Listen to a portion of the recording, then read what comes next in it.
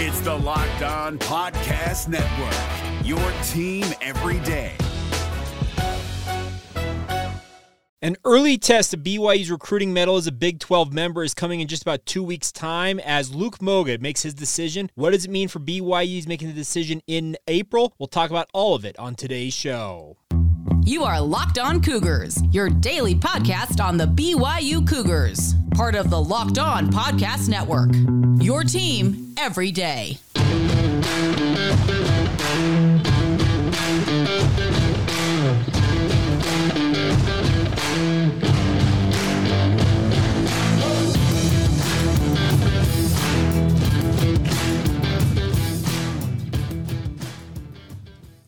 What's up, everybody? I'm Jake Hatch, your host here on Locked On Cougars, your resident BYU insider. Thank you for making Locked On Cougars your first listen of the day. Title sponsor on today's show is our friends over at FanDuel. Of course, FanDuel's been with us for months now, but this episode is brought to you by the FanDuel Sportsbook, the official sportsbook of Locked On. Make every moment more with FanDuel. Visit FanDuel.com/LockedOn today to get started. All right, launching right in on today's show. Some news coming yesterday by way of social media that Sunny Slope quarterback Luke Moga is going to make his commitment decision on April 28th. Now, that's a pretty early decision for a guy who has been blowing up on the national scene of late, but apparently he has decided, or at least he's nearing a decision, where he'll be playing his college football. He released a graphic yesterday on social media. You can follow him, by the way, if you've not done so already, at Luke Moga, QB, M-O-G-A on the last name. I list the April 28th, the 2:45 Mountain Standard Time, the commitment. And there are 6 team graphics listed in the graphic that he posted.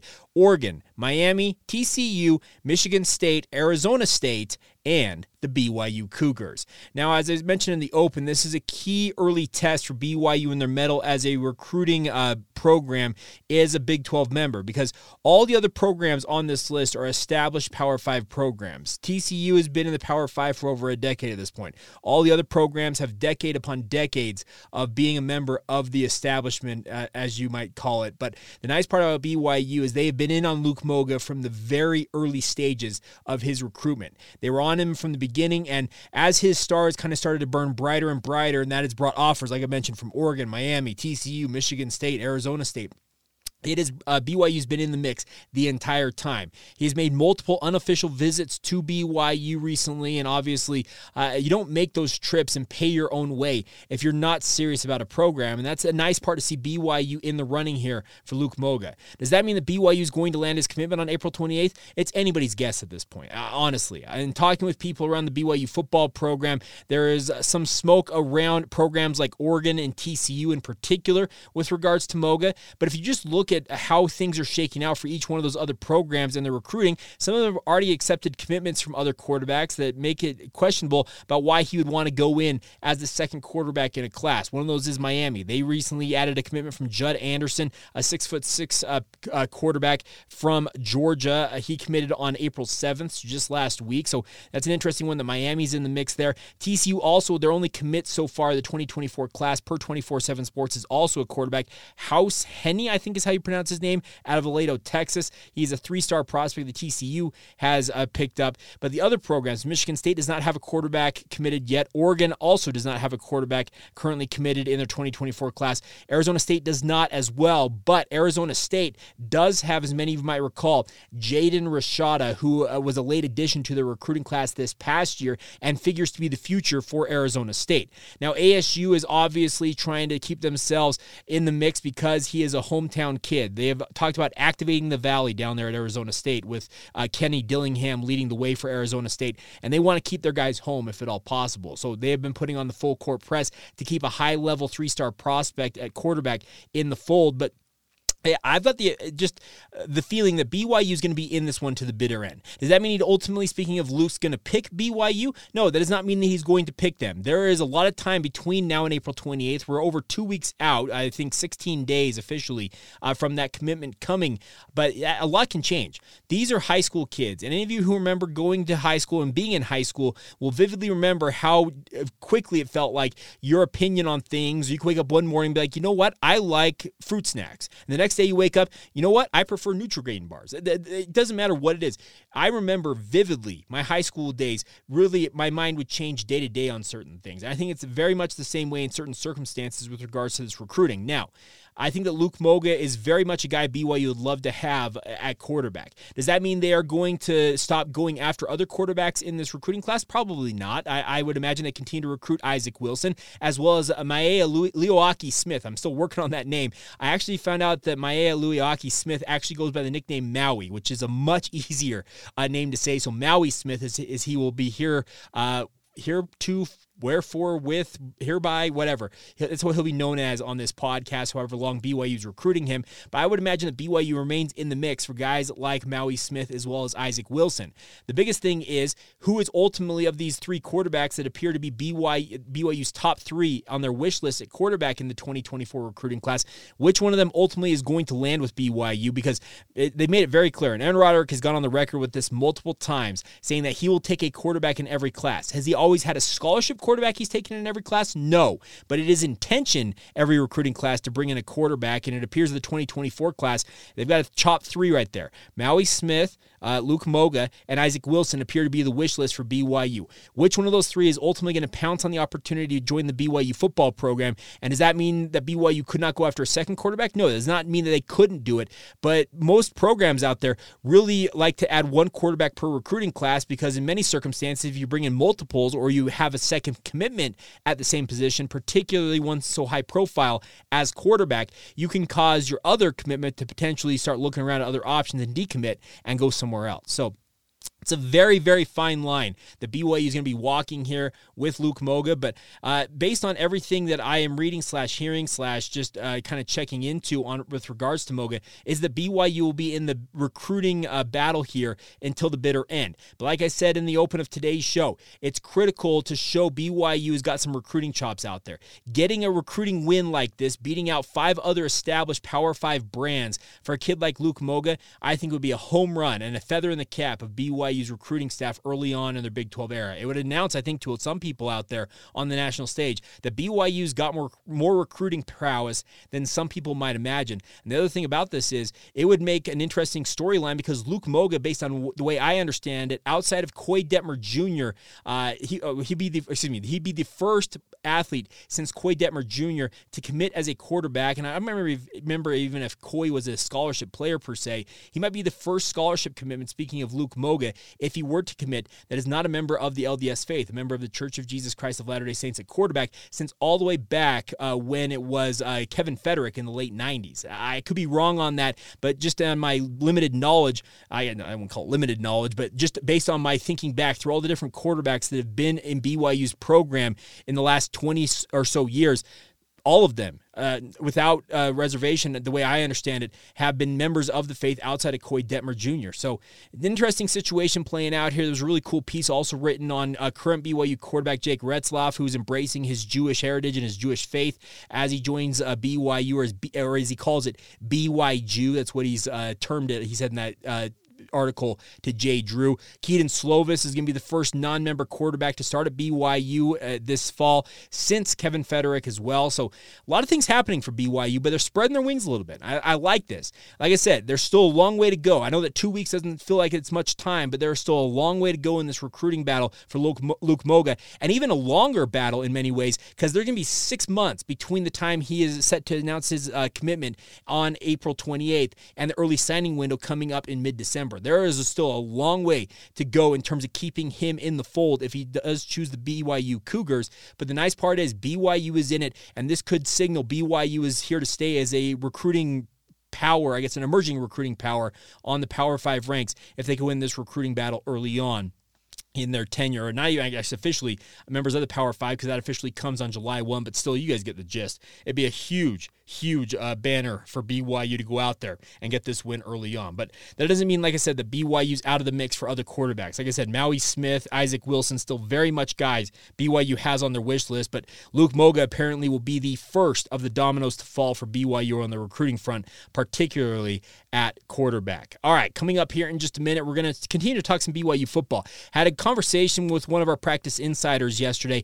Had a great chat about what's going on with regards to BYU, the work they're doing here in the final week of spring ball, some of the overall messaging and some of the feelings coming out of spring ball as well. We'll talk about all of that in just a couple of moments. Today's show is brought to you in part by our friends over at FanDuel. Of course, it's baseball season, my friends. That means grand slams, no-hitters, and double plays are back in force, and there's no better place to get in on all the MLB action than with our friends at FanDuel, America's #1 sportsbook. That's because right now, new customers, you can step up to the plate with a no-sweat first bet of up to $1,000. Just go to FanDuel.com/lockedon to sign up, place your first bet, and get up to $1,000 back in bonus bets if you do not win. The best part is they can let you bet on anything, individual players, team wins. If you want to go by series, you want to go overall season type stuff when it comes to your bets, they've got it all available to you now from our friends over at FanDuel. So don't miss out on your chance to get a no-sweat first bet of up to $1,000 when you join FanDuel today. Just go to FanDuel.com/lockedon to sign up now. That's FanDuel.com/lockedon to sign up and get started right away. That's FanDuel, an official partner of Major League Baseball. It's Kubota Orange Day. Shop the year's best selection of Kubota tractors, zero-turn mowers, and utility vehicles, including the #1 selling compact tractor in the USA. And now through June 30, get 0% APR for 84 months or up to $3,300 off select compact tractors. See the details at KubotaOrangeDays.com.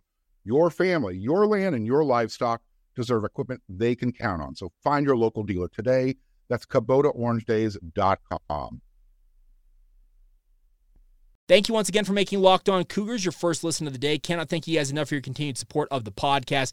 And as I mentioned, I had a conversation with one of our practice insiders here on the podcast, and obviously I'm very careful with the information that they are willing to share with me, and I protect their identities at all costs. But the conversation we had was more about what they have really taken away from watching. I think they have seen, if not at least half of all the practices BYU played in spring ball. They did spend some time on vacation, but I think that they have seen, let's put it this way, the vast majority, not the vast majority, but at least the majority of the practices, of the 15 practices BYU will participate in, they will have seen the majority of them if they have not seen all of them to this point. But nonetheless, the overall point that they made to me is, Jake, they have gone back in many ways to the basics here for BYU, particularly on defense. Many of you might recall in the midway point of the season when BYU was struggling to tackle, just absolutely atrocious form on their tackling during last season. Kalani Sitake made that famous statement that we're going to have tackling school this week. You guys have to graduate and be able to show that they can tackle effectively to be able to continue to play for this program. The very next week, I'm struggling to remember off the top of my head which particular game it was, but it felt like their tackling got even worse than it was previous to that. The nice part is this spring ball, they have gone back to the basics, and I've seen it with my own eyes. If you look at any of the pictures BYU's been putting out, you're seeing those donuts they're rolling on the field and doing tackling drills with. Every position group has done tackling drills this year. Even the offensive players have done this. They have really just kind of ground down to the nitty-gritty and want to get guys built from the ground up with regards to the overall basics, to the overall, I guess, technique that they need to play with to have success at this level. And I've got to give a credit to Kalani Sitake for realizing, hey, I need to turn things over with Jay Hill taking over as the defensive coordinator, and then letting Jay Hill ostensibly come in and say, okay, we're starting from ground zero. We are building these guys from the bottom up. We are building a foundation and building upon that as we go throughout spring ball. And the way I understand it, and based on what I have seen in my limited media observations, is the tackling for BYU has been much better. And what I mean by that is more form tackles, head to the side, driving through with the shoulders, using your legs, wrapping up, not hitting too high.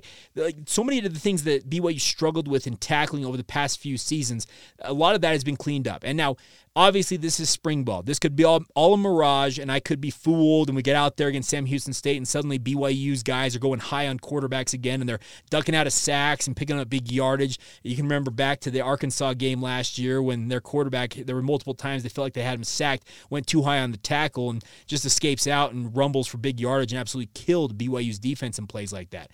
The nice part is, so far through spring ball, my personal observations as well as this of our practice insider, is that the basics have been focused on to a new level under this new regime with Jay Hill taking over in BYU's program. And I, for one, welcome that. Any of you who are fans of just football in general, you know that there are base level skills that you need to have success in college football, and one of those is the ability to tackle effectively. Obviously, targeting is a big deal in this day and age. You have to make sure you tackle the right way. There is a strike point you're trying to get where it's kind of the midsection of these football players. Are you always going to get that perfect? No, you're not, because football is a random game. It is a violent game. It has guys hitting helmets on accident from time to time, and guess what? Some of those are going to draw a flag, and it's going to cause a targeting review to come out in game. But BYU is trying to negate as much of that as possible by teaching these guys the form that they have to have, or at least practicing the form that they need to have success. The other thing that I have noticed, and I was also in this conversation we had yesterday,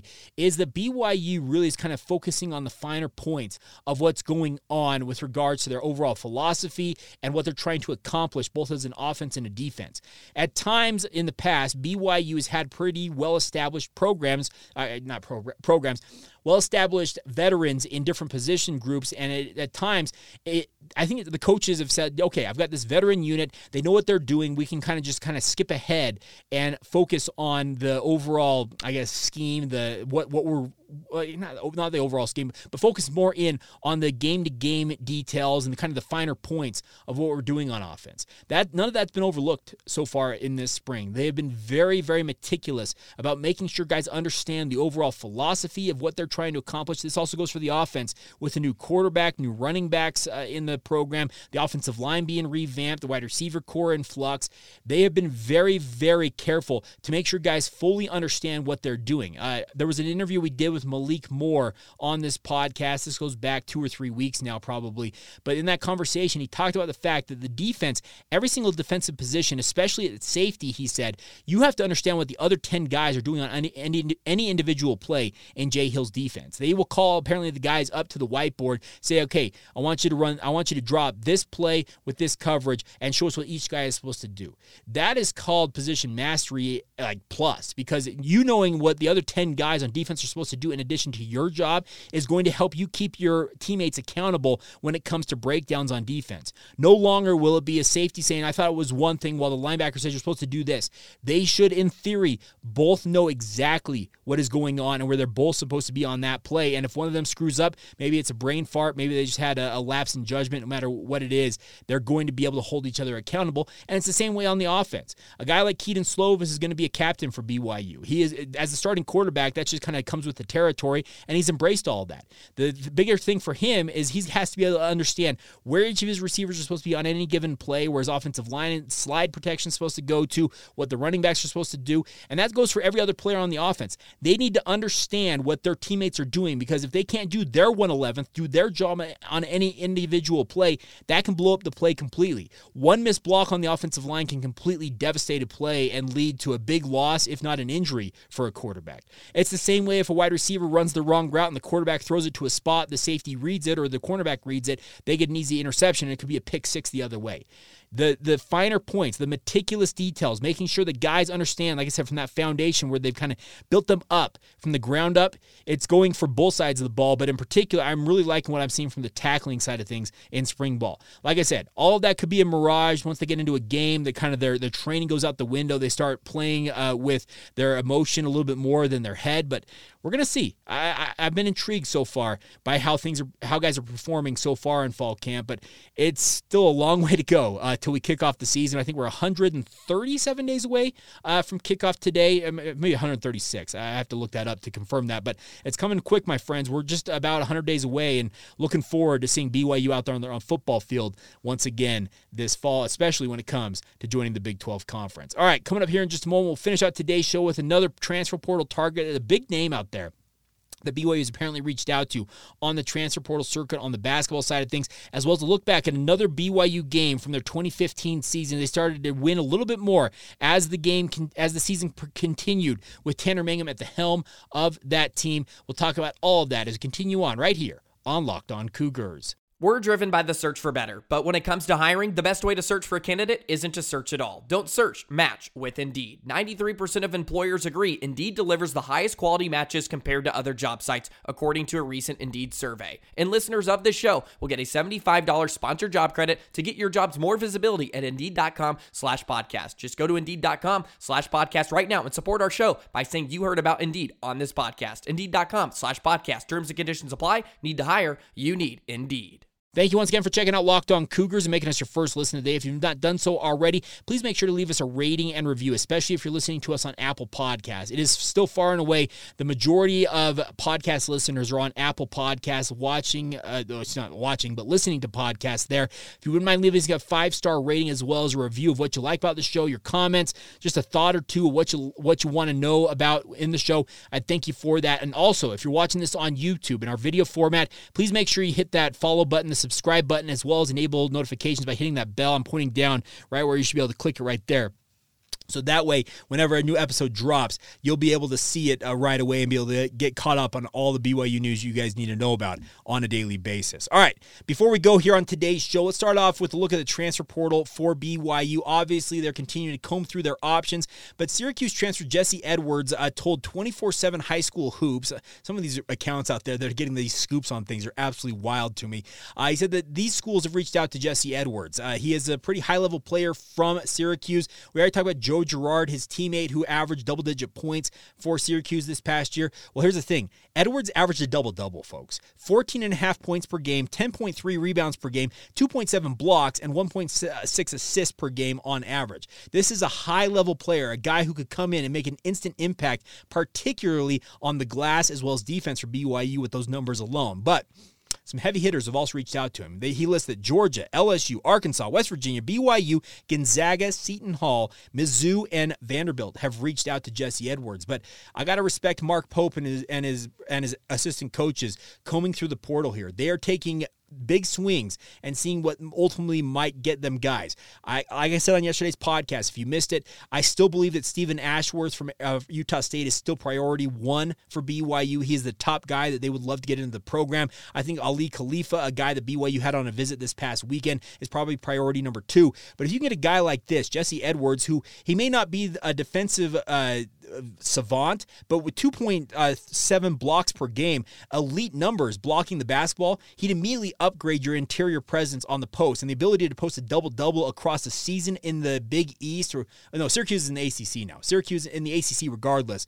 Very impressive numbers, and a guy like Jesse Edwards would be a welcome addition for BYU. But this is one of those ones that I look at the list of people BYU's going up against: Georgia, Arkansas, West Virginia, Gonzaga. Like, I look at that and say, BYU might be hard-pressed to get Jesse Edwards, but hey, the worst they can say is no. It's a saying my father told me my entire life, and it holds true. The worst they can say is no to you, and all you got to do is go out there and see what ultimately you can do in the transfer portal, and if anything comes of it, we'll be sure to report on it right here on the podcast. All right, final note before we go on today's show is that BYU, looking back at the 2015 season, we talked yesterday about a wild win, a last-second win over East Carolina to get BYU to 4-2 as they crossed the halfway point of the season. They set up 4-2, and they're feeling pretty good about themselves as they welcomed in for the third straight game an opponent. This time was Cincinnati coming in. Now, Cincinnati, a future conference mate of BYU's, an opponent they will face this season, actually be their home Big 12 opener, taking on the Bearcats. Well, this was a very different circumstance for BYU as Cincinnati came in. Cincinnati came in at 3-2 on the season. It was a Friday night affair at Lavelle Edwards Stadium, and BYU really struggled early on in this game. It was 17-10 for Cincinnati at halftime. The Bearcats added a touchdown in the third quarter, while BYU did the same to make it 24-17 going into the fourth quarter. But then the fourth quarter is where BYU absolutely came alive and ran away with it. They ended up winning 38-24 as they reeled off 21 straight points, led by Tanner Mangum, who had 252 yards, 2 touchdowns, and 1 interception. Algie Brown continued his hot streak for BYU, rushing the football with 20 carries for 88 yards and 2 touchdowns of his own. Francis Bernard, when he was playing running back for BYU, also tallied 4 carries for 60 yards and a touchdown in this game as BYU ran for 197 yards.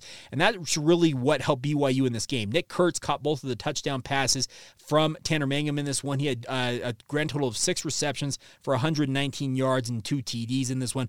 But it was was a bigger deal for BYU because they reeled off those 21 points to race to their 5th win of the season, making it 3 straight wins.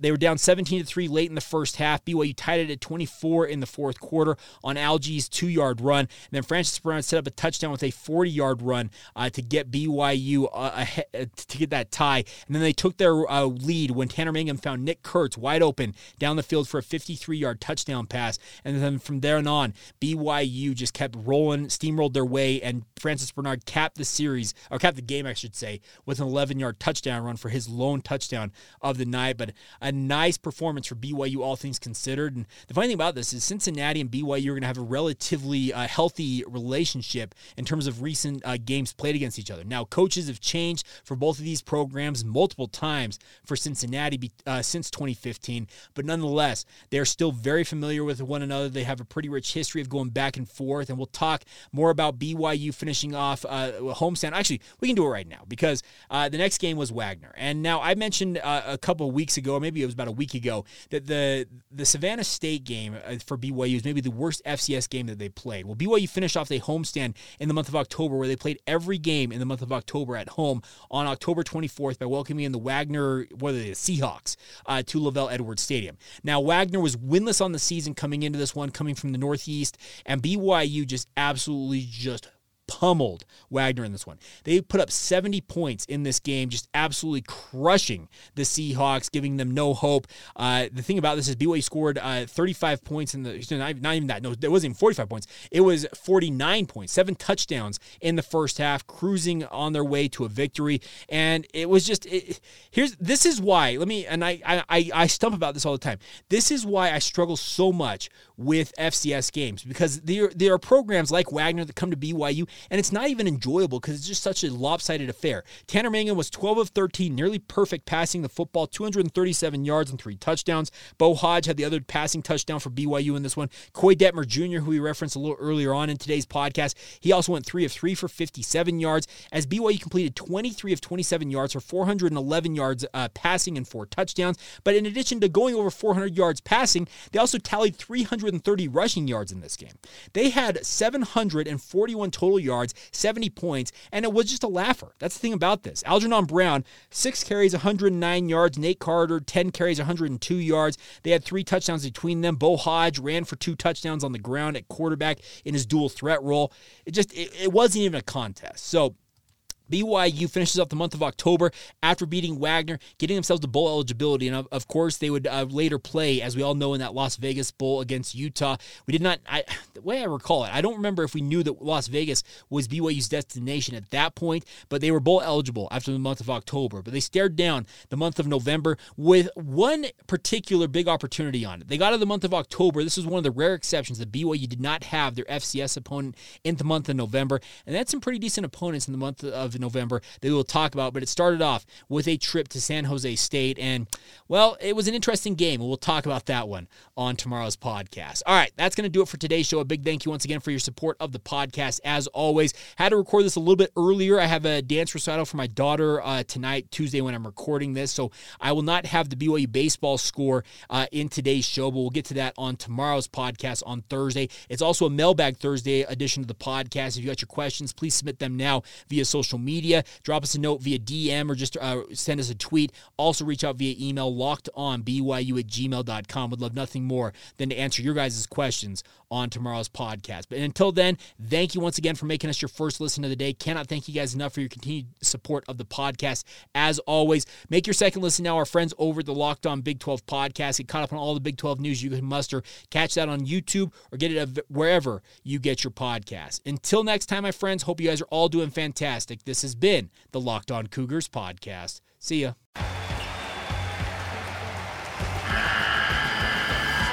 The NCAA tournament is almost here, and listening to Locked On College Basketball will give you the edge you need to dominate your bracket. So don't wait. Find Locked On College Basketball on YouTube or wherever you get your podcasts. Part of the Locked On Podcast Network. Your team every day.